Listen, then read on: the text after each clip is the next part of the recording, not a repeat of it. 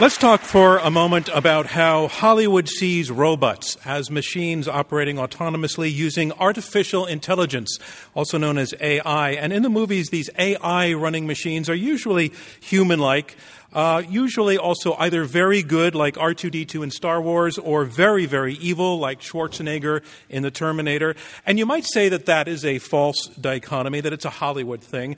But in fact, the potential for artificial intelligence to make the world either a very much better or a very much worse place for people is at the center of some pretty furious discussion taking place in places like the Silicon Valley, where companies like Google and Facebook and Apple are investing massively in AI technology these days, such that the technology is bound to continue to touch our lives even more than it is already. And the question is that a good thing or is it a bad thing? Is it even a real thing? All of which makes sounds like the makings for a debate. So let's have it. Yes or no to this motion. Don't trust the promise of artificial intelligence. A debate from Intelligence Squared US. I'm John Donvan. We are at the 92nd Street Y as part of their 7 Days of Genius Festival with 4 superbly qualified debaters who will argue for and against the motion, don't trust the promise of artificial intelligence. As always, our debate will go in 3 rounds, and then our audience will vote to choose the winner, and only one side will win. And we want to have your preliminary vote on this motion right now. So let's go to the keypads at your seats. Take a look again at this motion, and be careful because it's got a negative in it.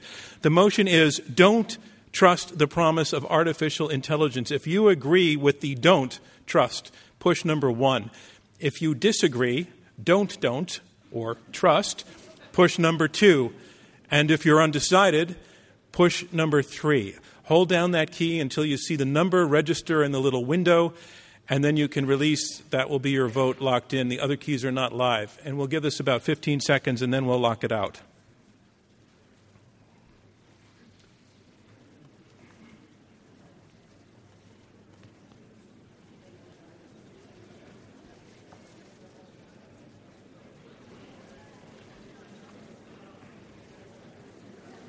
Okay, it looks like everybody's good. I just want to check off stage. Are we good to move on? We're good. Okay, so we're going to move on. But here's what I want to explain. The way that we decide the winner in our Intelligence Squares debate is by the difference between 2 votes. The votes that you just made, and then again at the end of the debate, after you've heard all of the arguments, we have you vote a second time. And it's the difference between the 2 votes in percentage point terms that will determine our winner. So you are picking the winner, and you're picking the winner with your second vote. And I want to be clear, it's the difference between the first and the second vote that will declare our winner. So our motion is this: don't trust the promise of artificial intelligence. Let's meet the team first arguing for the motion. Ladies and gentlemen, welcome Andrew Keen.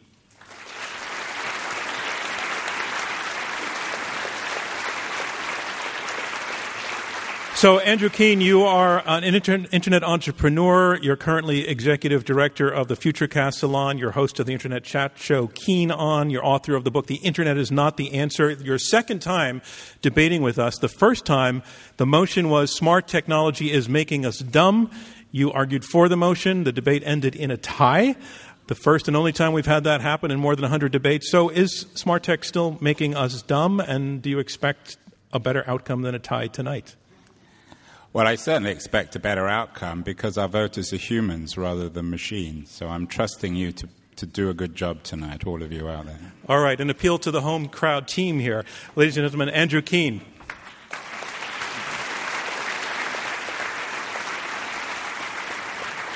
And Andrew, please tell us, who is your partner in this debate? My partner is the great philosopher and poet of Silicon Valley, Jaron Lanier. Ladies and gentlemen, Jaron Lanier.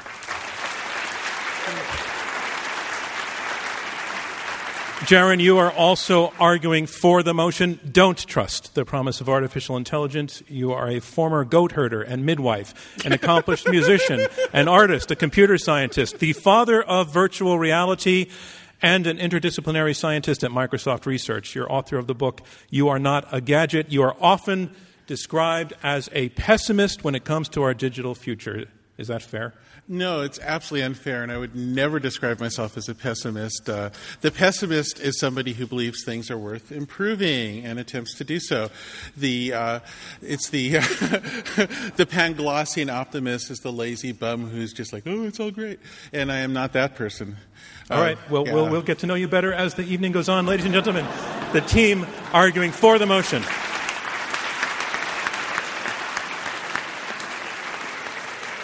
And we have two debaters arguing against the motion. Don't trust the promise of artificial intelligence. That means they are arguing trust it. First, please let's welcome James Hughes.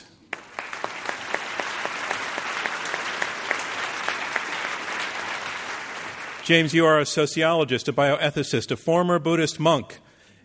You are the executive director of the Institute for Ethics and Emerging Technologies, author of Citizen Cyborg, Why Democratic Societies Must Respond to the Redesigned Human of the Future. You are also a proponent of something called democratic transhumanism, which means what?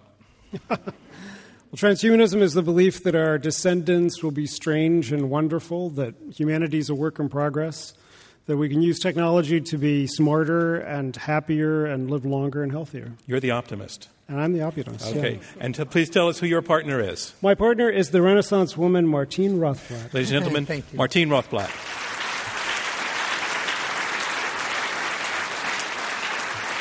Martine also arguing against the motion, don't trust, that means trust, the promise of artificial intelligence. You're author of the book, Virtually Human, The Promise and the Peril of Digital Immortality. You launched the GPS navigation system GeoStar in the 80s.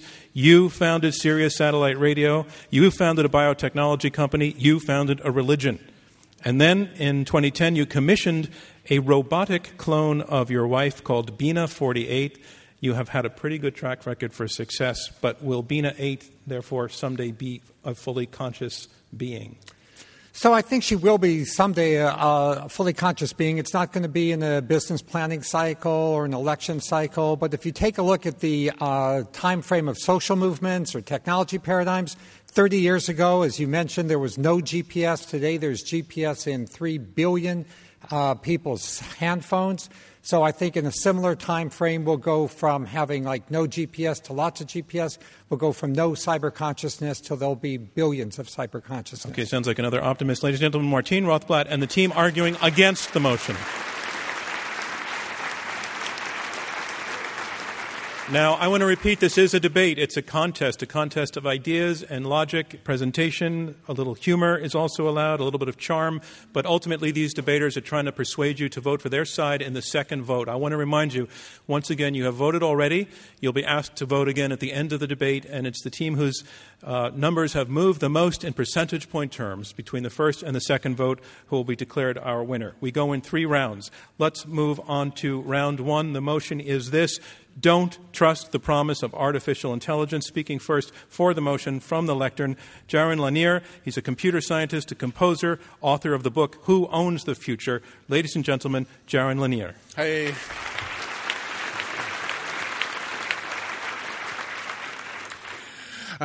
I can't possibly be talking about artificial intelligence right now without remembering Marvin Minsky, who is my dear mentor who just passed away very recently. And Marvin was infinitely sweet to me, and decades ago we would have the same argument, more or less. The spirit was a little different, though, because back then it seemed a little clearer where the line was between the philosophy and the technology. So Marvin would argue the hard AI position, and he was largely the author of a lot of the ideas that I suppose I'd find myself arguing against now. Oh, but he loved to argue, and I just remember these arguments with such joy. And I wish that people who've come along since retained that sense of open-mindedness and did take it all so seriously. I feel as though the ideas about AI have evolved into something of an orthodoxy where they started off as an element of good humor and camaraderie. And I regret seeing that, and I wonder if similar progressions happened with some of our great religious and philosophical traditions. It's been interesting to see it. So, from my perspective, as a practitioner, I must add, my friends and I sold a machine vision company to Google. I'm in the thick of it. I'm not anti-AI algorithm. I make them, and I'm fascinated by them. So, from my perspective, there has to be a division made between the work itself, the engineering and the science, on the one hand, and then on the other, the storytelling about it, the narrative that we have about it, the fantasy life of it, perhaps the religion of it. These are two distinct things. It doesn't mean one is good and one is bad, but they're just different sorts of beasts. So to say what is the promise of an area of research, we fundamentally don't know. It's research. It's basic research. We just observed gravity waves for the first time. Does that mean we'll suddenly have anti-gravity devices? Maybe someday. We have absolutely no clue what we're going to discover. And in the same sense, we currently don't know what a thought is in terms of scientific description. We can kind of find collections of neurons that seem to activate at certain times. It's provocative. We can replicate certain functions. It's provocative. Do we understand how brains work? No. And yet, the work is fascinating. The work is important. A lot of our existential threats as a species involve great complexity. We wouldn't even know about climate change if it weren't for masses of sensors networked together that would allow us to get a big picture. We would be blind to our perils without it. So to say that there isn't promise in pursuing giant information systems and sensing systems and algorithms to understand it all, like that, it would be crazy to argue that. I can't imagine any serious person taking that position. So the only form of this proposition that I can possibly argue against is this other realm, the fantasy life, the culture. And here I do find myself not enjoying it. And I'd like to just say a few things about where it fails. And this is rather personal, perhaps, but I will share it with you. One issue is, as an engineer, if I say, I'm making this algorithm into something that's intelligent or conscious or whatever, or cultured or whatever it is, from an engineering point of view, I can't define those terms. So it makes me nuts. I have no baseline. And this is a really crucial point. A lot of the systems we call smart systems are kind of derailed from the empirical process. As an example, I frequently review student work, and somebody will say, well, here I've made an intelligent system. For instance, I saw a machine that makes beverages, and it had quite fancy software in it to choose the beverage for a person. People found it hard to use. And what I was saying is, nobody cares how fancy your algorithm is. The only thing you can measure is how well the machine works in the end. So if you don't define a baseline that's measurable, you're off in fantasy land. And this might seem like a bit of a wonky point to you, but it's absolutely crucial. Engineering without clear, concrete grounding in reality goes off the rails and does become dangerous. So, for a more important example, if you have some sort of drone that goes around killing the wrong people, whether it did so because of an intelligent algorithm that made the wrong decisions or just because it's malfunctioning, who cares? That distinction is not actionable or meaningful. The only thing that matters is whether people can use machines that we design responsibly, with intention. That is the meaningful question. Everything else is fantasy. And so adding this whole layer about how we're transcending and everything, it just confuses matters. There's an economic angle to it. I love automatic machine translation. I love that you can go online and get something converted to German automatically. My own lab does that. We have real-time Skype translation now. But the only way we do it is by scraping the efforts of millions of translators who don't even know it's happening to them to get the examples. And in order to have the fantasy that this thing is a freestanding creature, we're pretending these other people don't exist, and we're creating potentially a massive wave of technology-driven unemployment that doesn't need to happen. We shouldn't be shrinking the economy over a fantasy. If we just acknowledge that the people are just contributing in new ways, their Go games are informing a Go algorithm, pay those people instead of having to resort to some sort of weird socialist solution. You know, this fantasy of these artificial creatures makes us ignore our own lives, our own contributions. And so it creates a needless economic peril. Absolutely silly. But then I have to say something else. I understand that for many people, these ideas of AI have become very tender and dear to them. They've become part of the way they think about their lives and their loved ones and their future. They think they might become immortal or something. I have absolutely no interest in ridiculing or opposing that. I absolutely believe in religious freedom, and I would never, never, never speak against somebody's beliefs. I respect them. All I ask for is a separation of church and state. Without a separation of church and state, there can be no religious freedom. Never more true than when it comes to AI. And that's it. Thank you, Jaron Lanier. The motion is Don't Trust the Promise of Artificial Intelligence. And here to make her opening statement against the motion, Martine Rothblatt. She is chairman and CEO of United Therapeutics and author of the book Virtually Human. Martine, you can make your way to the lectern. Ladies and gentlemen, please welcome Martine Rothblatt.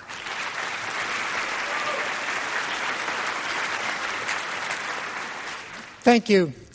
It's my pleasure to speak in favor of the motion that we should trust the promise of artificial intelligence. And in thinking about this question, I thought the major themes sort of orbited around three key words. And these words came to me when I asked myself, well, what do we mean by the promise of AI? As Jaron said so well, there's so many different words thrown around. Define your terms. So to me, the promise of AI revolves around the three terms, replication and application and then fascination. So with regard to replication, the promise of AI is that we will be able to replicate a human mind. And that is a startling statement. It's a kind of an awe-inspiring statement, because I think for most of us, for all the beauty and incredulousness that we have about life around us, human minds are just like the most awesome things anybody can imagine.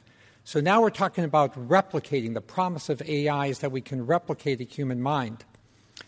But I believe that this promise will be fulfilled, because we're not talking about replicating the structure of the human brain with the hundreds and billions of different subtle neural connections, of which, as Jaron says, we have slight knowledge. Instead, we're talking about replicating the function of a human mind, much in the way that we're not able to replicate a bird, but we're able to replicate flight. And certainly the flight that we have with an airplane or helicopter is not the same as the flight of a hummingbird, but it's flight nonetheless. And the promise of artificial intelligence is not that we will replicate every little nuance of a biologically human mind, but it will be a replication of human consciousness, nevertheless. The second term that, to me, kind of embraces the concept of the promise of artificial intelligence is the term application. So from replication to application, what do we mean? The promise of AI is that this stuff will be good for things, that we will really have uses for artificial intelligence. Otherwise, why bother developing it? And in fact, lots of people all over the world are enthralled with the promise of AI. We talk about it being helpful in helping to navigate our airspace, our ground space, our traffic. We talk about it being helpful in terms of healthcare, discovering cures for new diseases, new cures for diseases. The application of artificial intelligence that I find most amazing is the application of it to diseases of the mind, specifically diseases such as dementia and Alzheimer's. And if we are able to go ahead and develop artificial intelligence so that it can serve as a kind of mental wheelchair, something that a person that has lost a lot of the faculties of their mind can instead rely upon, because it provides a pretty damn good replication of their thoughts, of their responses, of their ability to recognize loved ones and respond to ones, the ability to talk and form sentences and have an interior sense of reality. That promise of artificial intelligence, I believe, will come to pass, because there's an enormous demand for it. Everybody who thinks about it wants to contribute to it in some part, small or large, depending on their capability and their skills. So I think it's all of the incredible applications of AI that will pull AI forward into the future and realize its potential. Finally, once we've replicated our minds and once we've been able to develop applications that make these AIs so useful to us and such an important part of our life, far more than a personal digital assistant, far more than a great educational tool. In fact, it's a mind. It's something that we develop a relationship with. The next thing that comes to me is fascination. We will love these AIs. We'll love them in the same way that we love our cats and our dogs, that we love our friends, the ones that we see distantly or the ones that we see frequently.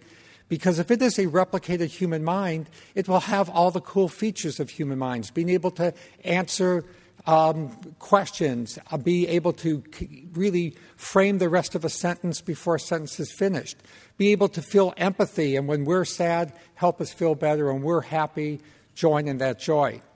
Now, part of the fascination of AI is that I believe the fascination part will only attach to the friendly AI. And this is why I believe when people offer a promise of AI as it being friendly and not the kind of the scary AI that you see out of Hollywood, I think that is a reality that we can expect to pass.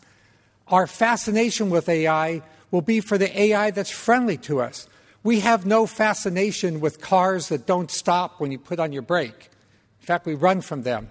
We have no fascination with stoves that when you turn on the stove, they explode. We don't buy those.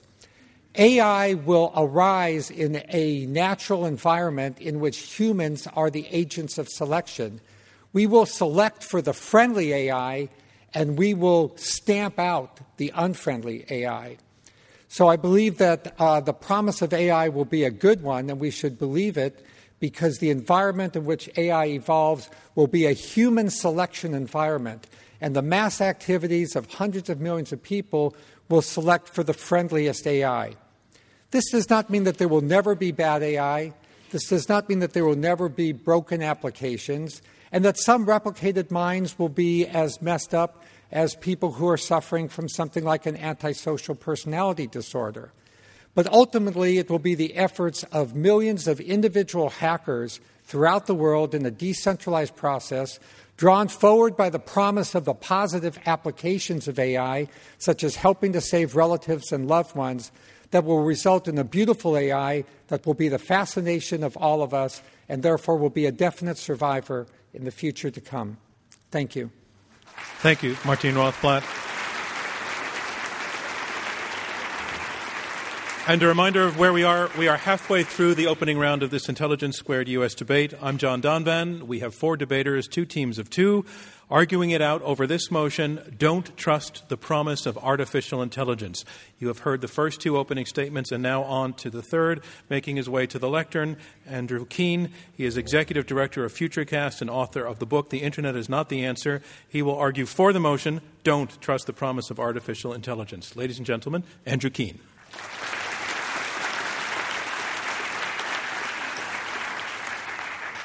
Thank you, John. So this is a big deal, very, very big deal. You just heard Martine give an extremely good speech in which she talked about replicating the human mind. Nobody laughed. You all sat there. You took that seriously.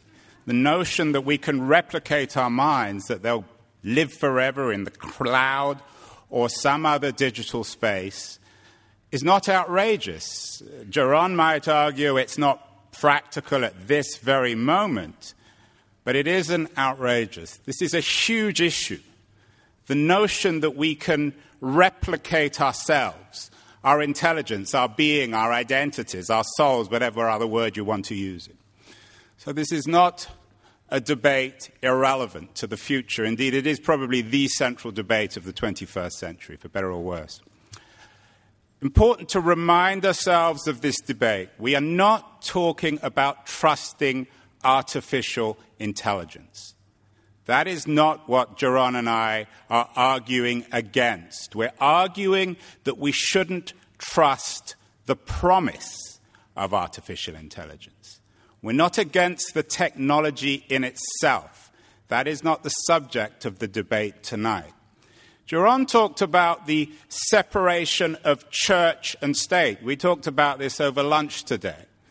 What I think he means is that we need to separate the science from the belief. And all too often in this enormously important debate about whether or not we should trust the promise of artificial intelligence, of smart machines, that are indeed so smart that they replicate us as a species, both collectively and individually. Jaron is arguing that we're muddling them up. Jaron is arguing that there's too much state in the church and too much church in the state. And the philosophers are intervening. The philosophers are telling us that this science is good, is moral, is liberating. And that's, I think, the argument that our team is making, or certainly that I am making, is that there's a problem not with the technology, but with its promise, with the ideology around that technology. We already heard a little bit about it from Martine, who talked about something called good versus bad AI. I have no idea how she can make those moral judgments. I have no idea how you moralize AI unless you humanize it, which itself is deeply problematic. But the problem today, I think, is that the philosophers have got hold of this technology and they're presenting it as liberation theology. At least some of them are. We've been through this, of course, before in the middle of the 19th century. In the midst of industrial revolution, the philosophers got hold of that. Marx thought the industrial revolution would free us from work, would free us from inequality. He was, of course, entirely wrong. And we have a similar kind of discourse, a similar kind of philosophical debate emerging today about the promise of AI. We're told that this AI will liberate us from our bodies. That's really what Martine is saying, that we'll live forever, that our minds will be replicated, it'll be up in the cloud, we'll never die. If we go insane, if we get Alzheimer's, somehow our essence, our kernel will remain. We're told that AI will liberate us from work because we'll have these smart machines which will do our labor for us. They'll drive our cars. They'll do our medicine. We'll go to an artificially intelligent agent, an algorithm, to be taught. Perhaps one benefit is we'll avoid lawyers. But apart from lawyers, I worry deeply about the impact of AI on the expert professions of the 19th and 20th centuries, the very professions that represent the backbone of our economy. The problem with this promise is it's not being thought through. It's being thought through philosophically, idealistically. We're not thinking about it in the context of the real world. We're not thinking about it in the way in which these technologies, and we've already had a great deal of example of this during the digital revolution, that in spite of all the great promise of the internet, and I've written extensively about this, in spite of all its great promise of democracy and egalitarianism and opportunity, it's actually created new elites.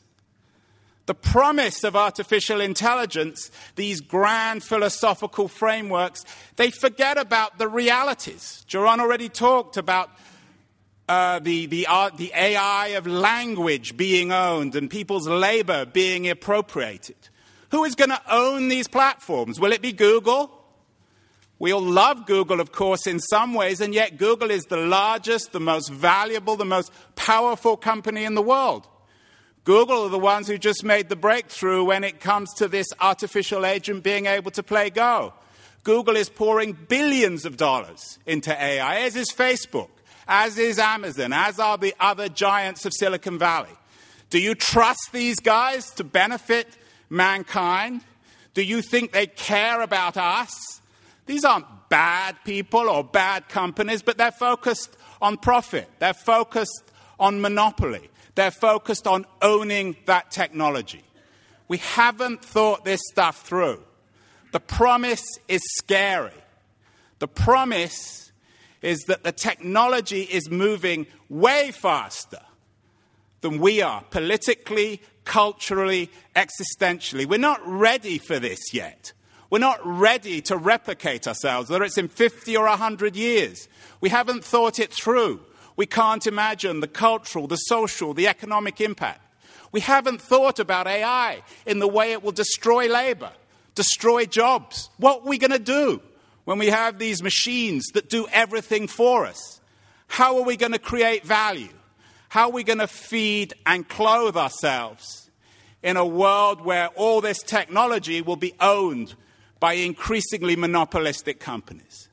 So we can't at the moment trust AI. We can't trust its promise. One day, perhaps, but there are a lot of problems still to be resolved, and for the moment I would strongly argue that you should not trust the promise of AI. Thank you. Thank you, Andrew Keen. And that is our motion, don't trust the promise of artificial intelligence. And here to make his opening statement against the motion, James Hughes. He's Executive Director of the Institute for Ethics and Emerging Technologies and author of the book Citizen Cyborg. Ladies and gentlemen, James Hughes. So this has been very useful. We've narrowed down to, I think, what is an intelligible question, because obviously Martine and I don't want to defend the most extreme hyperbole in this debate, but there is an ideological question around promise, and it's an ideological question that I would frame as the promise of human intelligence itself, and that is that artificial intelligence is a crystallization, a condensation, a manifestation of human intelligence, an extension of our capacity. And the promise is the same promise that we have been suggesting since the Enlightenment, that human beings, by taking control, by understanding how we think and understanding the world, that we can take control of the natural and political and social circumstances that determine our affairs and make a better world. Now, the anarchist philosopher John Zerzan, I think, has the most trenchant critique of this. He thinks we went off the rails when we invented symbolic thought. As soon as we began to have language, we were downloading the contents of our minds onto external storage media and uploading them again through our eyes. We became cyborgs. That was the beginning of the end of the human project. I would argue that if you share my intuition that it's better to be alive in the 21st century than to have been one of our hunter-gatherer or peasant ancestors, an intuition that it's better not to have a gut full of intestinal worms, better to live to 80, better to have literacy, better to be less likely to be killed in a violent death, less likely to live in a life of slavery and oppression. There is something about modernity and this promise of the Enlightenment that I think we should explore.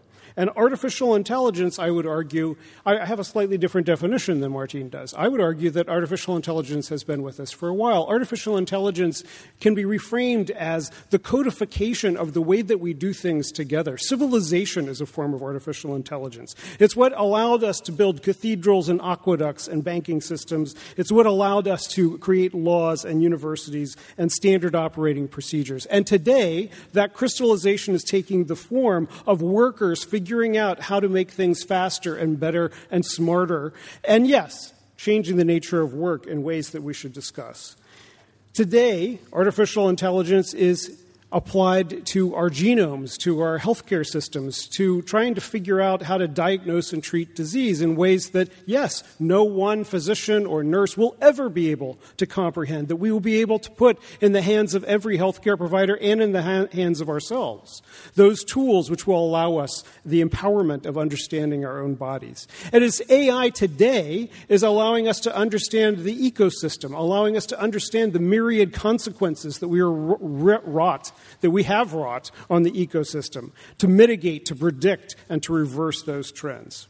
It is also armies figuring out who to kill and how to kill them most efficiently. It is also advertisers and totalitarian governments figuring out how to suppress dissent and how to manipulate opinion. It is stockbrokers trying to figure out the best ways to exploit workers and accumulate wealth into the hands of the 0.1%.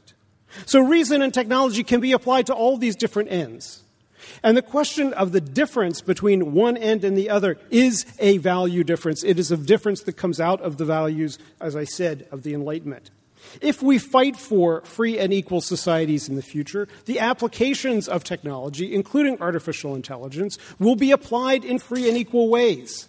But our decisions to be pessimistic about artificial intelligence will have no effect on the application by China or North Korea or other authoritarian regimes. It is our own embrace in liberal democracy of these powerful tools, making our society as strong and as effective as possible, that will determine its future. So future AI will allow us to understand the complexity of the genome, unlock health and longevity for our children. It will not determine whether there's universal access to health care. That is on us. Future AI will allow us to displace routine labor and make possible abundance and leisure for all. But it will not tax the rich. It will not determine if we create a safety net and a universal basic income so that we can all benefit from that universal abundance. That is on us. Future AI will allow us to make better collective decisions, to understand the consequences of our actions. But it will not determine whether we have a totalitarian government or a democratic one. That is on us. Focusing on AI as either a panacea or a cause of social ills is a distraction from the political project that will allow us to use AI and all technologies for good versus ill. It's the flip side. Technology itself does not determine these outcomes.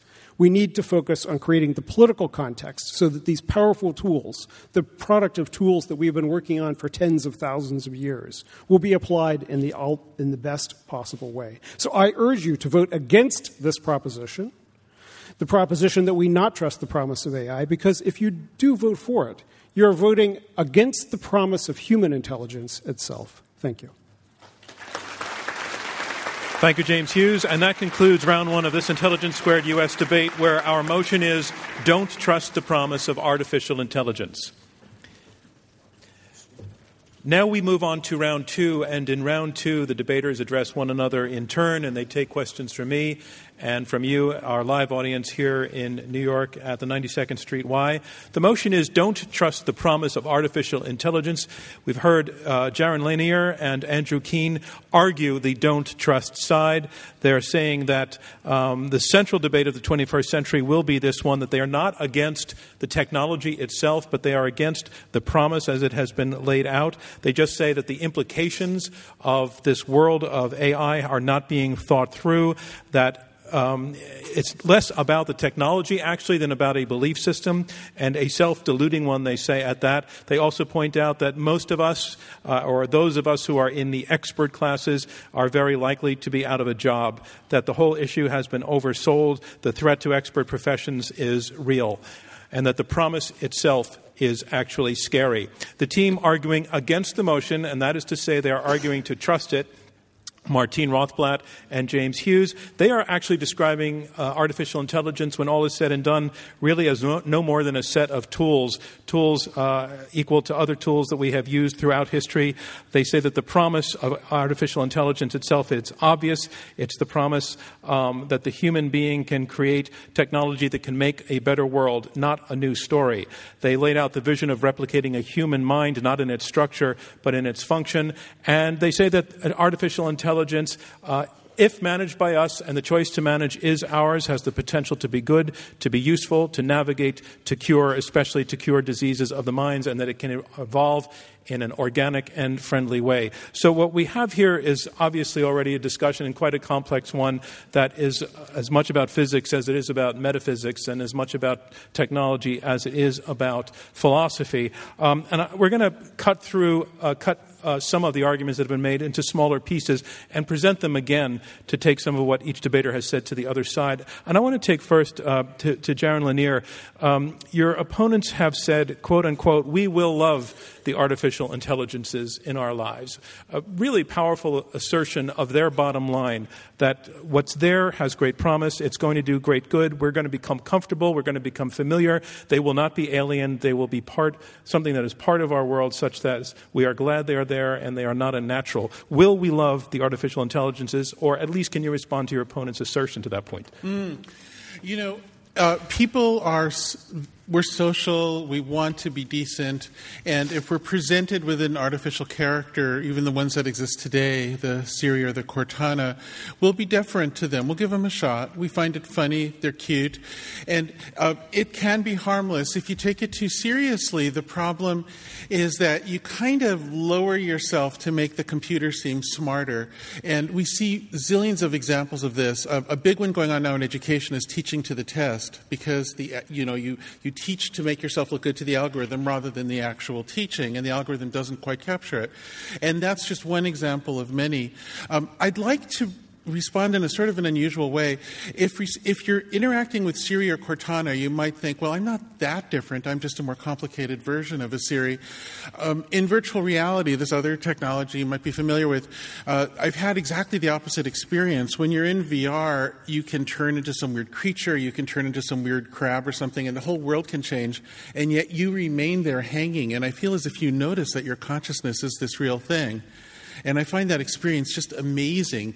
When everything becomes mutable, suddenly you realize, wow, there is like some consciousness thing that's not just mechanism, at least to me. And I understand this is a personal belief, and we can argue ourselves into the ground round and round about this thing. But what I want to say is that if what technologists are doing is telling people, hey, you're not so special, our machines are just like you, we shouldn't be surprised if people then respond by saying, well, we don't trust your medicine, we don't trust your modernity. And I see a kind of a unified backlash against our arrogance in everything from the anti-vaccine movement to fundamentalist Islam. All right, you've made a lot of points there. Let me let Martine Rothblatt. No, that's fine. It's my job to jump in a little bit earlier, which I'll do. But let's let Martine Rothblatt respond to the points. Thanks. I have no doubt that we will love our AIs just as much as we love our pets, which we also create and end up making themselves into a relationship with us. I could not disagree more with Andrew. I mean, I just imagine that he's creating AI as this fearful creature that will take our jobs away. And it reminds me of somebody standing up in the middle of the 15th century and saying, don't trust the promise of the printing press. The scribes shall have nothing to inscribe. And instead, and you could paint this whole same parade of horribles of, the church will control all the printing presses. Instead, we've had a mass democratization. We have a new type of person called a bibliophile that loves books. And we will have AI files that will love our AIs. This is, as James said, an enormously empowering and liberating force of AI. And what's most important is that we, the people, make sure that access to AI is available to everyone. And since it will be the hackers, millions of them dispersed throughout the world that create this AI out of open source software, I think there's nothing to fear, and I would argue against the motion. All right. Andrew Keener, was your position fairly characterized there? Sorry, say that again? Were you fairly characterized there? Are you against printing presses, or would you have been? As a writer, absolutely. So, this is a typical kind of argument that we always fall into in these kind of debates. Joanna or I will say, we have to worry about this stuff. We have to worry that it's not doing what it says it's going to do. And then someone like Martine will come along and say, oh, you're just whiners, pessimists. Just look at history. Just look at the history, for example, of the printing press. I don't know how many jobs, by the way, the invention of the printing press caused, and one of the consequences, of course, of the printing press was the Reformation and the 100 Years' War and a lot of other kind of suffering. So it's a rather muddy consequence. Firstly, that's the first problem. The second problem is more substantial, because he's making an evangelical spiritual argument. His argument is hopeful. He's saying, well, in the past, it's always worked out okay. So it will work out again in the future. And he's absolutely wrong when it comes to technology and jobs.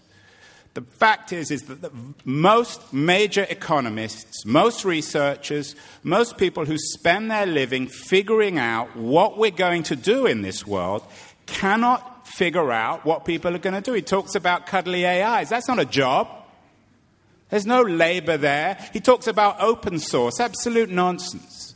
Open source technology has had no success in today's digital world. The 4 largest companies in the world today, The four most valuable companies in the world today are Facebook, Google, Microsoft, and Apple.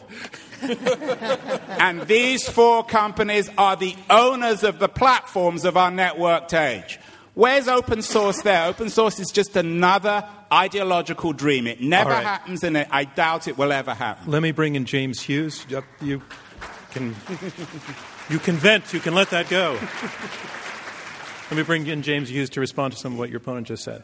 Sure. Well, see, I believe in technological unemployment. It's actually, I've been trying to make the argument for a decade now that of the inevitability of technological unemployment and that we need to start anticipating it. It's actually a hard argument to make right now because employment's beginning to pick up again. But I believe in its inevitability, but I'm one of those lefty folks who, for the last 200 years, thinks that eventually freeing us all from wage slavery might be a good idea. And that if, in fact, people started to see the inevitability of the elimination of work, that we might all wrap our minds around the concept that there might be something better to do than all have wage slave jobs.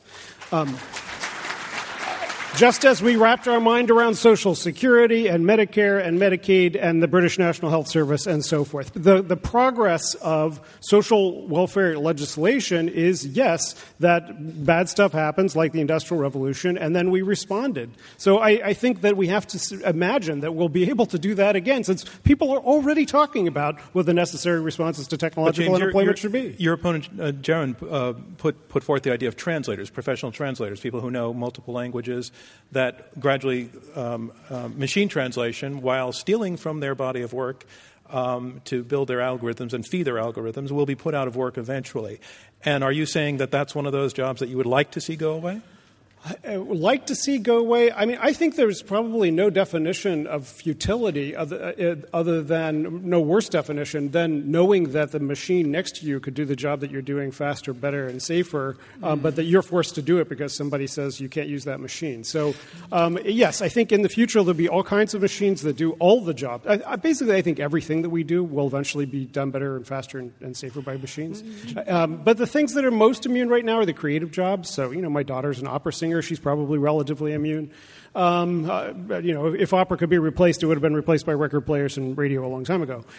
So I think, yes, I think there'll be many things that will be replaced. And what it will do is free us up, like Andrew proposed, to the Marxian vision that we'll be able to be farmers in the morning and poets in the afternoon, if that's what we want to do. A life of true choice. That's the vision of future I have. Jaron Lanier. So look, there are two problems with this. First up, there's a phenomenon I call premature mystery reduction, which is when we pretend we have something working that we really don't.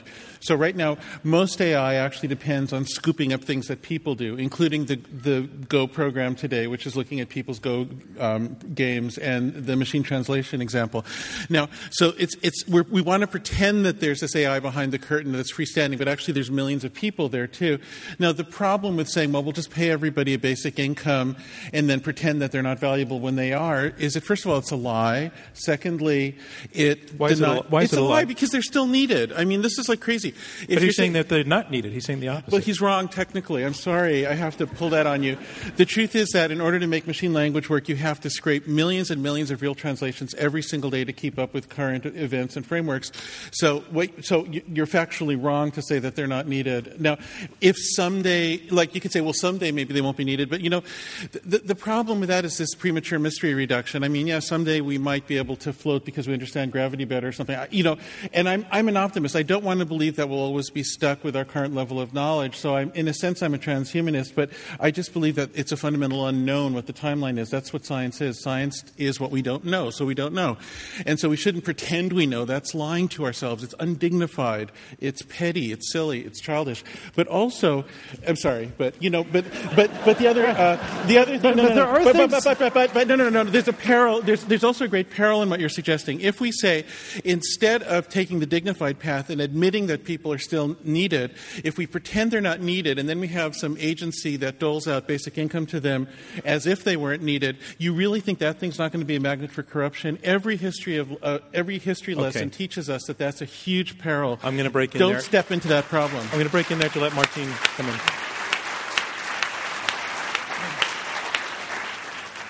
I'm glad that we're down talking about facts and figures here, because I don't think that the facts support the idea that new technological innovations such as AI result in mass unemployment. In fact, there are today, with our global population of almost 8 billion people, vastly more people employed doing things than there ever were in the annals of history. You could imagine that before the turn of the 20th century, back in 1900, over 95% of all people were on farms. And somebody would make a very sensible argument saying we can't allow in tractors and things that steal our techniques for harvesting vegetables and food, because then all these farmers will be out of work. Instead, now we have, less than 10% of the global population raising food. The average nutritional content of everybody on average is much higher. And there's vastly more people doing vastly more interesting jobs and passions than ever before. We are an intelligent, creative species. It is in our DNA to solve problems. We wouldn't be here today if we weren't super good problem solvers. In the past, we were farmers and then carpentry. Now coding is the new carpentry. We will figure out new and amazing things to do. And well, Andrew Keen. Now, Andrew, you're also anti-tractor, as opposed to, in addition to anti-printing press. What about that? I mean, you are hearing, you accused your opponents of optimism, and they certainly do sound optimistic. What's wrong with that? Look, there's nothing wrong with, as John said, there's nothing wrong with optimism. As long as you're optimistic about, and you're realistic. And by the way, John, I didn't know you were a transhumanist. If I'd known, I wouldn't be on your team. Well, I mean, within the context of how unknown it all is, But the unknown, right? That's transhumanism. I'm a Rumsfeldian transhumanist. You should all run now. And by the way, I have no idea what our team seems split. On the one hand, we have one guy saying that he's celebrating the elimination of work, and then Martin saying that actually we're going to innovate so much that everyone will have new jobs. So you guys have got to make up your mind whether you're for or against jobs. Has he pointed to a contradiction in your team, James? Well, it partly depends on what a job is in the future. What I want to see eliminated is wage slavery. I think we'll all have occupations. Aristocrats who didn't have to work in the past all had occupations of one sort or another that kept them from, putting guns in their mouths. And I think that we will find out those too. But they had lots of serfs taking care of things. And we will have artificial intelligence taking care of us. Sharon. Andrew, can I just say one thing? We're sort of talking in these kind of debates. Everyone's throwing, we know this from the presidential debates, everyone's claiming that facts are on their side. But the reality is when you look at the numbers, when you look at the serious research, you will find that the vast majority of economists are deeply worried with this, Martin. Give me some examples of economists who say, there's going to be millions of jobs in the future. We don't need to worry about this. I'm reminded of the famous quotation from Arthur C. Clarke, who said that if you ask a lot of experts in their field whether or not something is possible, and they say no, they're almost certainly wrong. And it's the same thing about the economists. They have been wrong repeatedly throughout history. So going to a source like economists, I would look at the bare facts. We've got 8 billion people in the world, a fewer people starving than when I was growing up, vastly more people employed. Those are the bare facts. And furthermore, let me just say one more thing. We're just at the beginning of what we can do as a human species. We've got things like electric cars from Tesla, which just 10 years ago, all the economists and the technocrats and the bureaucrats dismissed as impossible. Now people are saying, hey, soon the whole economy is going to be electric. If you are a person who loves life, you will never run out of cool things to do. Okay, Martin, I want you to be right, and I think you probably are in the sense that there will be new things for people to do. All we have to admit is that people need to do them and that they can be paid for it, and then we can still have dignity. The only danger is not so much that people will become obsolete. The danger is that we'll pretend they're obsolete. Absolutely, and already the Europeans are leading the way. So there's guaranteed annual income. The audience is screwed here. We do. We totally agree. You have there will be a social dividend that it's just like Bernie Sanders says: Medicare for all, Social Security for all. So there will be a basic social dividend that's paid for everybody. We can afford it. Let's do it. James Hughes, one of the strongest statements your opponents made is that we are not ready to replicate ourselves. Take that question on. Well, I do think that there's a great deal of mystification about the nature of artificial intelligence in the future. Martine has a fairly embodied notion of what an artificial intelligence would be. Mine is much more diffuse. I think that the potential space of what artificial intelligence will be in the future is it's very difficult for us to imagine. And so far, we have a lot of anthropomorphic projection onto that space. Those who expect that something's going to jump out of a box and want to take over the world, and we'll have 10 seconds to defeat it. That's an anthropomorphic projection of an adolescent, male fantasy onto what if I was king of the world. And I think, it could be like, an artificial intelligence might just want to communicate with whales or with the stock market or with the stars and grow like moss on the side of a mountain. I mean, we just have no idea what artificial minds are going to be like. So, yes, I think if the project is to replicate a human mind and put human mind emulation into a machine, that's one kind of project. If on the other hand, self-awareness emerges out of the internet or just through all the communications and information in the world, we have no idea what it's going to be like.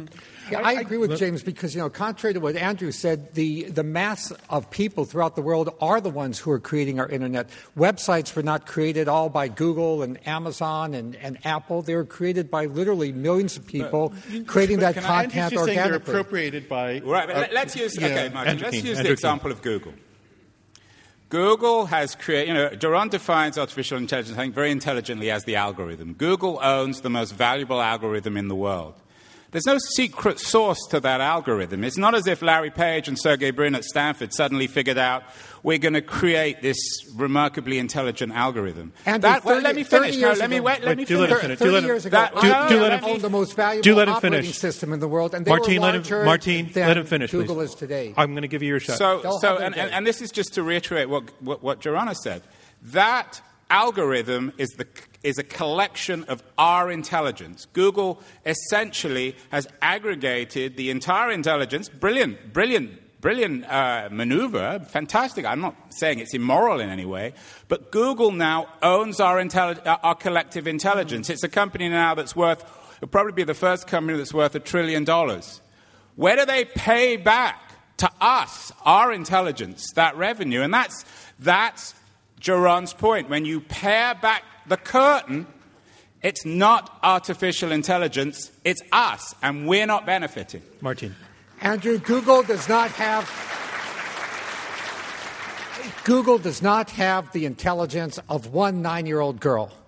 Okay? All they've got is a bunch of data that's been hoovered up, along with dozens of other companies who have hoovered up that same data. What Google thinks is magical and special today, 20 years from now, will be passé and unnecessary. So why is Google such a valuable company? The same reason was that IBM was 50 years ago. They had a point in time when they provided a valuable service to the market. IBM was more valuable relative to the economy 40 years ago than Google is today. Now it's kind of irrelevant. Google will eventually become irrelevant. I just think it's fascinating that you reiterated my point, which is that artificial intelligence is, in fact, a crystallization, a formalization of collective human intelligence. And therefore, not to trust the promise of artificial intelligence is to dismiss the promise of collective human intelligence. So, yes, I don't think it should be in private hands, but that's a different question. So, there's Jaron, hang on just one second. Wait, just one second. I'm going to let Jaron answer, but after his answer, I want to start going to audience questions. How this will work is if you'll raise your hand, I'll call on you. We would like it if you would stand. Jaron's going to speak first. Stand, tell us your name, wait for the mic so that you can be heard on the podcast, and then ask a question that is a question that takes less than 30 seconds. If you're a member of a media or a blogger, we would appreciate it if you would identify yourselves. Let me let Jaron respond to that point. So we have the latitude to perceive agency in others or not. We have the latitude to perceive consciousness or not. We have the latitude to perceive God in the world or not. We are free to perceive different things. There's no consciousness meter that will tell you if somebody else is an automaton or not. Some of the people in my field seem to be so show on occasions, and I don't know. I mean, I can't tell what's inside somebody else's heart. We love each other on faith, just like we know God. We can't really know. We can only know our own consciousness. And so you absolutely have the latitude to perceive machines that way. The question is whether it's useful, smart. I mean, my argument against it can never be to challenge your faith or your idea or your aesthetics. As I said before, I do have a pragmatic argument on a society level, though. And the thing is, the tech companies, which I'm totally in bed with, they're not like some other, that's me. But the tech companies are so powerful that we're basically like de facto governments now of the world. And so what we need to do is insist, as I said before, on a church-state separation. What we have to do is insist that these massive powers don't adopt particular faiths about what's conscious or not, because that totally screws you up. As soon as all of a sudden you're owning women's bodies because you believe that a fetus, but I don't that sort of thing. Like I don't think your opponents disagree with that. Do you? No, we don't. In bioethics, we have to determine what a person is. We have to have an ideology. Otherwise, you treat a stone the same way you treat a human being. One thing has consciousness, the other doesn't. It is an empirical question that we will have to solve in the future. What kinds of artificial intelligence have moral standing and which kinds don't? We must give people latitude to have different beliefs about this. We must not impose beliefs on each other about this. But you all agree with that. If you feel that they must be imposed, then we have an extremely sharp disagreement that cuts to the core. You think there should be no law determining who's alive and who's dead? No. There precisely can't. We have to give people the latitude to decide that a fetus can be aborted. We have to give people the latitude to decide that they treat their dog like a child. We have to give people the latitude to fall in love with their computer. We have to give people the latitude to think that their computer should be dumped in the East River. Okay, if we impose these things on each other, we also have to figure out legally whether your lab tech can be put in prison for not fixing your computer correctly, whether that's medical malpractice or not. So we're going to have to figure these questions out. It will be a matter of law and public policy. All right, let's go to some questions from the audience, please. Right down the front, third row. Thank you. Can you tell us your name, please? Yeah, my name's Nikhil. So we've been talking a lot about artificial intelligence as it could replicate the human mind. And in the past, when technology has been created, we've been able to sort of adapt to it because humans have always been the smartest thing on Earth. The goal of artificial intelligence is to create a system that could actually be smarter than a human being. So I'm wondering, when that happens, how do we make sure that human beings are, one, on the good side of it, and two, what's really preventing it from... You're saying that time it would be different. That would be a game-changing technological development. When the computer is smarter than a human being, can replicate itself. Let's take it to Martine. So my view is that there's not it's a false dichotomy between a artificial intelligence that's smarter than a human being and a human being. I think that for an artificial intelligence to be smart and intelligent, it needs to be as human as we are. And therefore, there's a continuum of consciousness between humans and artificial intelligence. The dichotomy is false. Let's let Andrew Keene. Oh, John, would you like to respond? Yeah, I'd like to. I don't think this is new. It's happened before. And the example I'd like to give you is Adam Smith's invisible hand, that markets can do things that people don't seem to be able to with planning. And the thing about markets is I'm very much a Keynesian. We have to be able to use them as tools. We have to treat them as technology, not as religion. As soon as we treat the market principle as a religion, then we actually screw up markets even. So sorry, Chicago School, but that just seems to happen. And so the wise thing to do is to recognize that we can build these things we have, and yet we build them in a way that we can use them as technologies, not as religions. Then we can use them well, just like markets. Right down in front here. Hi, my name is Ahmad. I'm a programmer. I'm not at the same level as the goat herder / AI researcher. But I would like to ask one question to the panel, because I feel I agree with Jaron here. What do you think AI is, or what do you think it's accomplishing? I mean, as a programmer, why would I want to build consciousness into a machine? Isn't it technology throughout history has been automating structured tasks that need no intelligence, something that's repetitive, that we can make it over and over again? And if we get away from the Philip K. Dick sci-fi-ish thing, there is really no need to have consciousness into a machine. So take the question what is AI from your perspective? And I'd love to, yeah. Well, this goes back to the previous question. Is AI something outside of ourselves, or is it an extension, an intelligence augmentation of us? And I don't think that there's a market plan for toasters that don't want to give you toast because it has something better to do that morning, or a bomb that decides it doesn't want to bomb because it likes the person that you're trying to bomb. There's no market plan for truly self-aware, self-determined robotics, except for those who perhaps want to continue their own consciousness in an emulation of their brain. That's a particular market plan. Other than that, I don't see a great market plan for that. So for the rest of it, it's an extension of human intelligence into the world, and therefore I would call that intelligence augmentation as opposed to artificial intelligence. Andrew Keen, do you want to take the question as well? Yeah, I think Jaron should define artificial intelligence. He's probably the most suitable of everyone here. Well, he gets it more than anyone. AI is more than anything else a funding category for research. And it's like,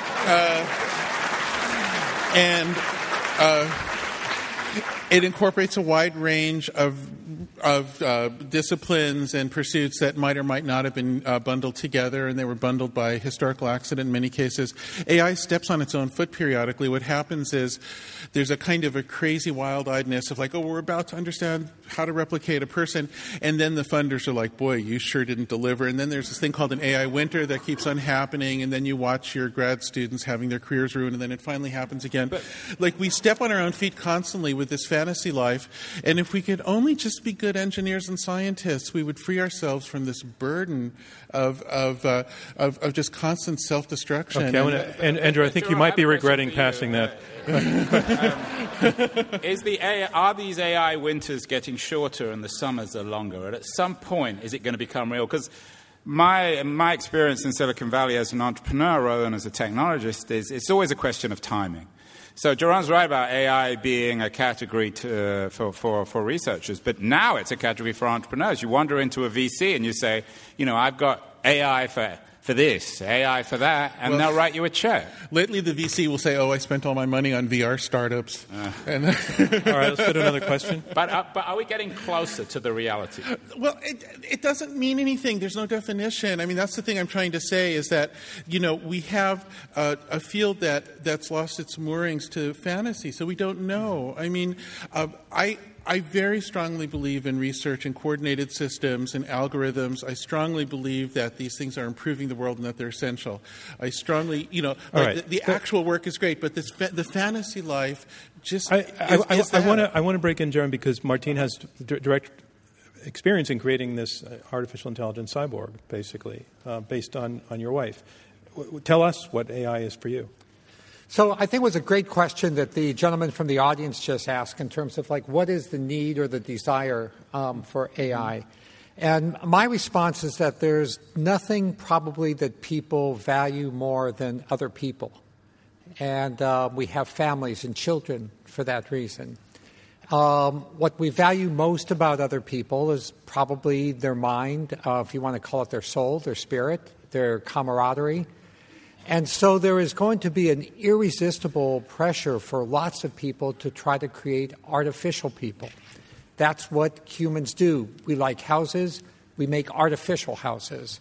We like to go fast, we make artificial horses. We love minds, we make artificial minds. So this is a kind of irresistible pressure, I think, that will end up bringing artificial intelligence forward. And as James and Jaron and Andrew has said, create us a touch point for solving the ethical issues about what do we do with this AI, who controls the computing substrate and the software substrate for this AI, and where do we want it to go? It's a societal issue, and which is exactly why we need these type of debates in fora. Okay. We've only had men from the audience so far, and I only see... Oh, thank you. Down the front row, please. It's coming from your left side. So I think that point actually speaks directly to my question. You brought up earlier that as we go through this transition... Just so the podcast people know you're addressing Martine. Oh, yeah, to James. Oh, to James. I'm sorry. Okay. So to James, he brought up earlier, as we go through this transition, I think actually everyone on the stage probably agrees that there's great eventual promise in the technology of AI. It's just how do we get to that promise? And the team for the motion is saying there are some problems with that. And you brought up politics and the political system as a way And both of you, Martine and James, have spoken about Okay, human ingenuity. So I just want thanks. you to, especially after the last 2 weeks, how do you get your optimism on that point? Well, Yeah. our ancestors did not participate in the political process to the extent that we fantasize that they did. There was a lot of backroom deals. It's fascinating to me that the Republicans are actually debating whether they should have a brokered convention, and that there's so much pushback from the leadership of the party because they realize that there would be a huge groundswell of opposition from the base. And that's because we have become a more democratic society. The smarter that we get, the more time and leisure that we have as a civilization, the more democracy becomes real. And what we're seeing is some of the unfortunate consequences of democracy becoming real. It's not pretty. It's not pretty in the Arab world. It's not pretty here. It's not pretty in a lot of places. But it is democracy maturing and going in the right direction. Another question? Right down front, sir. Not a question. Paul McGeising. So the good life we have now is built on the destruction of and enslavement of many, many people and many, many species. And the planet is in danger right now from our activity. Why do we think that we can handle this AI that's coming at a speed faster than anything we've ever done? Why do you really believe we have the moral and intellectual ability to do that, given our history? James Hughes. It's because of the printing press, right? Well, I think all technologies raise a similar question. I mean, you're right that I am an accelerationist. I do believe technologies are speeding up. I don't think it raises a fundamentally different question than previous technologies did. I mean, we could have said the same thing about the car, for instance. The consequences, one of the distinctions we make in my field is between dual-use technologies and single-use technologies. Nuclear weapons, it's hard to defend as an ethical technology, but artificial intelligence is one where we have to accept there are so many positive benefits that we have to take it on board and try to figure out how to mitigate the downsides. Okay, I want to remind you that we are in the question and answer section of this debate from Intelligence Squared US, from Artificial Intelligence Squared US. I'm John Donvan, your moderator. We have 4 debaters, 2 teams of 2, debating this motion, don't trust the promise of artificial intelligence. Let's go on to some more questions right ahead there on the aisle. Farther up on the aisle. Thanks. Hi, this question is primarily... Can you tell us your name, or at least first? Sure. Michelle Shevin. I'm a senior analyst at Luminary Labs. The question's primarily for Martine, but I'd love to hear everyone's take. So Bruno Latour talks about the central political questions of our time and of the near future as being around who is included in the society that we're building and the system that we're building. So I'd like to problematize the idea that actually James brought up that maybe, we have to draw this distinction between conscious and unconscious beings, and isn't maybe part of the problem that we have drawn so much distinction between levels of consciousness? And I wonder, we could have said the same thing about the car, about agriculture, and maybe we should have. So isn't it actually irresponsible, as the gentleman just said, isn't it irresponsible to trust the promise that humans are actually capable of building a system that will deliver us from the destruction that we've wrought on our planet? Let's bring that first to Jaron Lanier. The great danger we face is within ourselves. We've gotten good enough at technology that most of our problems are brought by our own actions now. We are rarely attacked by giant asteroids or dinosaurs or anything. We are in our own troubles, and so the solution to that has to be clarity of mind. We have to be able to see clearly what we're doing to ourselves in order to do something differently. So the thing that I keep coming back to here is to do everything possible to not fall into fantasy. It's odd because it's a very technical sounding fantasy, and so you think, well, because it's got this technical flavor to it, it must be less fantastical than some of the other fantasies that we hear are political and social lives being drawn into all the time. But it really isn't. I wish somehow there was a way for people to just see inside these algorithms. They're not all that fancy, honestly. I mean, they're cool, but they're not. It's much more just the size of the data we can get these days. Years and years ago, Marvin Minsky, who I mentioned, had hoped some graduate students would make a language translator over a summer project. project, and it didn't work for decades and decades until we could get enough samples from people in massive quantities, and that's where we still are. And this fantasy that we've really uncorked the core of language and we understand how language works is not so. We have statistical correlations between what real people do, but we don't have any way beyond that yet. We might, but that's an unknown. We mustn't hypnotize ourselves if we're to survive. Let me let Martine answer the original question. Thanks. I agree with Sharon that we are at war with ourselves, and perhaps as humans we always have been. But one of Eisenhower's best quotes was that no war is ever won by pessimists. And in order for us to win this war with ourselves, we too must be optimists. And I believe that while we face towering problems, global warming, starvation, and whatnot, we've also made towering successes. We've raised more people out of poverty than ever before. We've been able to get, literally billions of people through their elected representatives into a written agreement to reduce global warming. I mean, the act, you talk about economics, of getting billions of people to agree on anything. I mean, it's hard to get 5 people to agree on anything. So I believe there is legitimate, pragmatic cause for optimism. And as James and Andrew and Jaron and we have all said, the promise of artificial intelligence is not that it's going to be here tomorrow in 4 years or 8 years. This is a multi-decade process, and I do believe we have time to get it right. Andrew Keen, your side has not reached for this sort of Hollywood version of the smart machines taking over and making a direct enemy of humankind and killing humankind. But in fact, there are serious people outside of Hollywood scriptwriters who are coming up with those scenarios and saying they're real. Elon Musk, for example, said with artificial intelligence we are summoning the demon, meaning more than you're talking about with Jobs. Is that fantasy Hollywood world off the table as far as you're concerned? Is that so far out there as to be irrelevant? There's a guy at Oxford University called Nick Bostrom who's written an important book about this, and I think his book very much influenced Musk and a number of, I go to Cambridge University has a Center for Existential Study.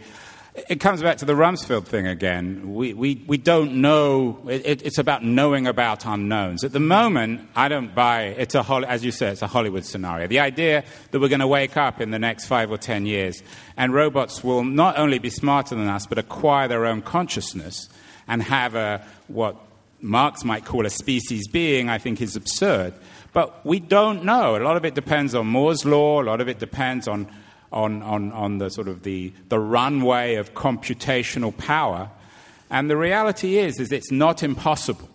But I think it's an unhealthy part of the debate because it's so speculative and so easy for Hollywood scriptwriters to take advantage of. The real issue are the ones that we're talking about today. The real issues are jobs, what we're going to do, who owns all this, who owns all these algorithms, and how we, as a species, benefit. I just want to say on this we actually agree, and I think that there is a path forward in how we prepare for the possibility, what I consider a currently remote possibility of catastrophic emergence of some kind of artificial intelligence. And that would be precisely the path that we have explored around cyber theft, cyber security, having resilient information systems, being able to turn off pieces of the Internet if we need to. We have a path forward. And it's unfortunately the magical thinking, which I think you're correct about, in certain quarters, which leads people to say, oh, no, it's going to jump out of the box, and in 10 seconds it's going to take over everything and then send its nanobot minions to knock down your door.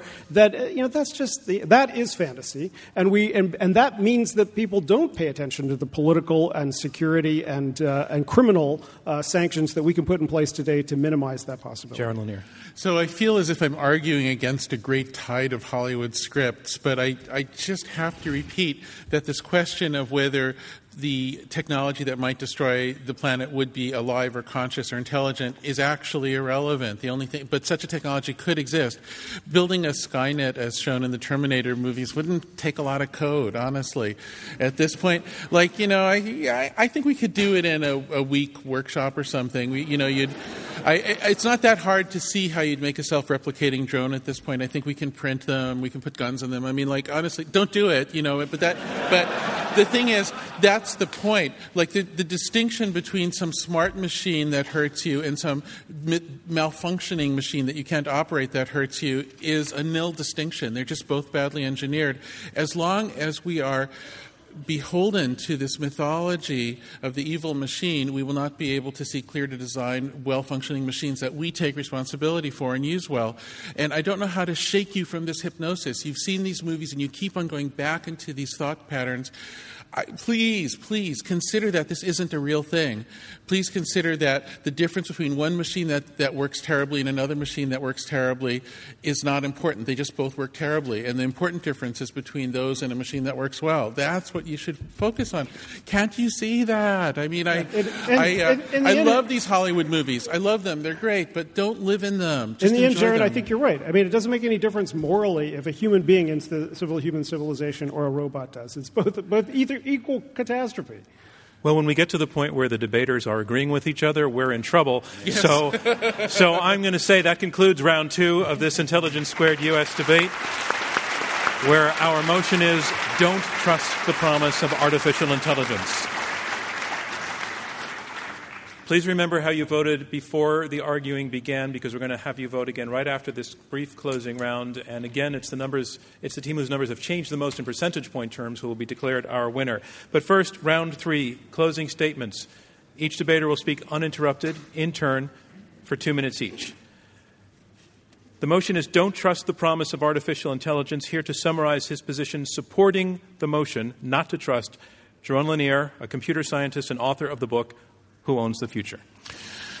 There haven't been too many times when you've been told by technical people that you must reduce your sense of autonomy in order to be hip and with it and intelligent and not left behind and not like, in order to stay with the kids, you must accept that you will have less autonomy in the future, that there will be these other things that you're not responsible for, even though they were made by people. Don't give up your sense of human responsibility. These machines are ultimately, for the foreseeable future, until unforeseen scientific breakthroughs, rehashing the activities and the brilliance of people in new ways. If we recognize that properly, we don't need to face technological unemployment. But if we fall into this mythology from all these beautiful screenplays and all these wonderful productions, if we accept the machines as being living things, unfortunately, there's a bit of a zero-sum game. It means that we'll be saying, oh, it's the machine's fault. It was the machine that did this. It was the machine that was good or evil. The moment you do that, you're letting go of your responsibility as a person. The moment people accept the notion that people have less responsibility, at that moment, we start losing a bit of civilization. We lose a bit of society. We lose a bit of ourselves. And there's no reason for it. I mean, I love the digital technology. I've devoted my life to it. But honestly, on the inside, it's still pretty crappy. Honestly, it's not that impressive. Don't get snookered. Don't get snookered. Believe in yourselves as real, mysterious living organisms who are not yet fully understood by science. Understood that we live in you have to understand we live in a sea of mystery. We understand so little of our situation. Take joy in that mystery. In that mystery, you also find the profound sense of responsibility that you're capable of, that you're morally impelled to hold on to. Science fiction is great in the theater. It stinks out on the street. Thank you, Jaron Lanier. The motion is don't trust the promise of artificial intelligence. And here summarizing his position against the motion, James Hughes, Executive Director of the Institute for Ethics and Emerging Technologies and author of Citizen Cyborg. 220 years ago, the French aristocrat and mathematician Nicolas Caratot, Marquis de Condorcet, was hiding from the terror, from the guillotine. He had been a revolutionary. He had been a mathematician who had come up with the theorems that argued that the crowd could be wiser than the individual, kind of bedrock of democratic argument. And he had served in the Revolutionary Assembly, but he was a liberal and he fell on the wrong side of the Jacobins since he was hiding from them. And he decided to write a history of human progress. And he got through the first chapter, basically, the first book of that history, the sketch for an historical picture of the progress of the human spirit. And he argued that in the future, from his perspective, we would liberate women, we would eliminate slavery, we would eliminate toil, there would be no more work, that we would eliminate disease and death, and that all of this would come about through the combined effort of the Enlightenment project of democracy, equality, solidarity, and the use of human reason through the use of science and technologies, new scientific languages and techniques. We face the same challenge today. By the way, he finished that book, went outside, got caught by the Jacobins, and was executed. But for me, he was an optimist sitting there under threat of death, looking forward to a future which we actually have achieved. And we face that challenge today, remembering how far we've come and having the optimism that we can muddle through and use these tools that we've developed to create a better future. And therefore, I urge you to vote against this resolution. Thank you, James Hughes. And that motion again, don't trust the promise of artificial intelligence. And here to summarize his closing statement against the motion, Andrew Keen will be making his closing statement in support of the motion. The Internet is not the answer is one of his books. He is also the host of Keen On. Ladies and gentlemen, Andrew Keen. Just give me the subject of my next book title. AI is not the answer. So Jaron, I think, in a very articulate way, asked us not to fall into fantasy. This is a debate, a conversation about supposedly the reality or the fantasy of AI. When you make your vote at the end, we're not debating AI. We're not debating its potential. We're debating its promise. We're debating the ideology of the other team. We're debating the way in which they say AI can liberate us from the things that have enslaved us, made us unhappy, or perhaps indeed defined what it means to be human. Now, I think they're wrong. I don't think we can trust them. I don't trust James when he celebrates the elimination of work. That's an absurdity. We can laugh at it, we can snigger, but it's utterly absurd to believe in today's world, in the early part of the 21st century, in political terms, that any government in the world will simply have the resources, the political will to support people who don't work. It's nonsense. Marx's ideas in the middle of the 19th century are nonsense about us being able to farm in the morning and be poets in the afternoon. It's very noble, very inspiring, but it's nonsense. It's fantasy. That's why you shouldn't promise it. But let me finish with Martine. She says, there's nothing we value more than other people. I agree with her. But why? Why do we value other people? Because of their complexity. Look at the person you've come to this event.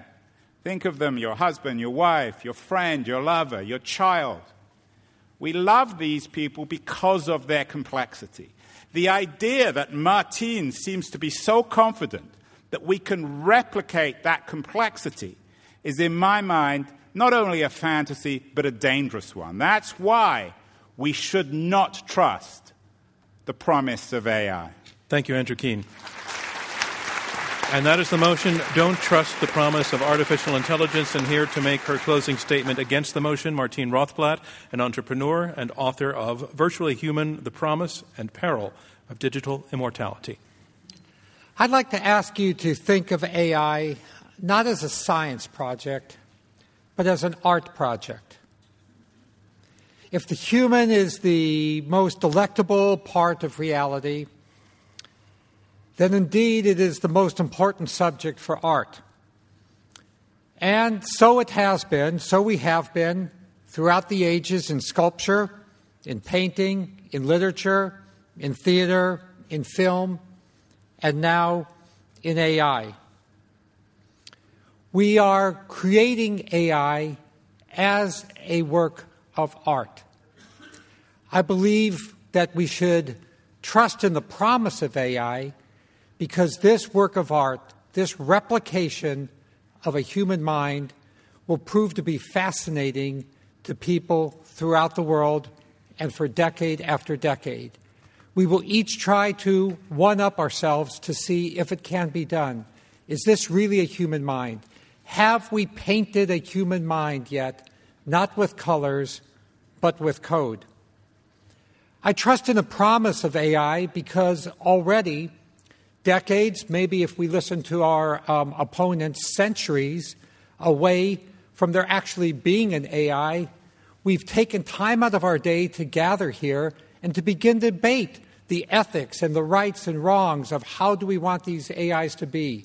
What kind of restrictions do we want on them taking our jobs? What kind of rights and obligations should they have? We are a pretty impressive group of people to be thinking about the ethics of something which some believe, many believe, to be a century or more away.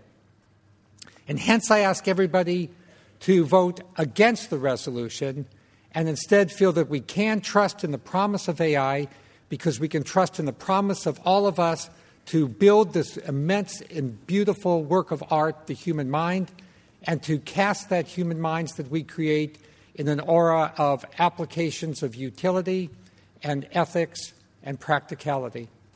Thank you, Martine Rothblatt. And that concludes our closing statements with the motion, don't trust the promise of artificial intelligence. And now it's time to learn which side you feel has argued the best. We're going to ask you again to go to the keypads at your seat and vote a second time on this motion. Don't trust the promise of artificial intelligence. Be very careful about that. Don't. It's vote number one is don't. It's this team. It's vote number one, position number one.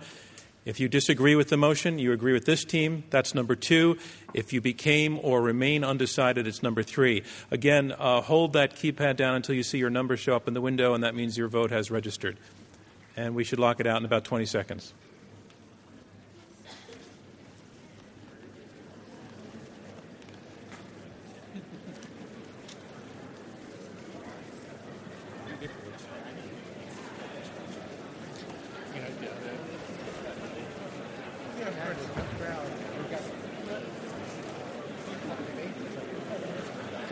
Okay, ladies and gentlemen, it looks like everybody has voted. We'll have the results in about 90 seconds to 2 minutes.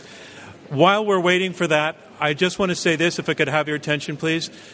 First of all, it's really an honor for Intelligence Squared to have come across town and to be in the hall of this great institution, the 92nd Street Y.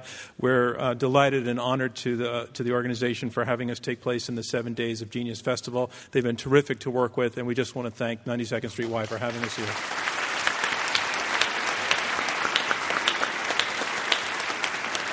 And the second thing I want to say about the debaters on the stage, this was a challenging and esoteric topic, but we also, and I think it became clear, it's a very, very important one. The conversation has to be had, and all of the debaters agreed that the debate has to be had, and they took part in it in a way that I think made it very, very accessible to anybody who might tune in or drop in or listen to this conversation. You made it understandable for us. You showed us the stakes, but you also gave us a handle for understanding what the stakes are. You did it with civility, with passion, with honesty. I want to thank all of you for what you did on the stage here.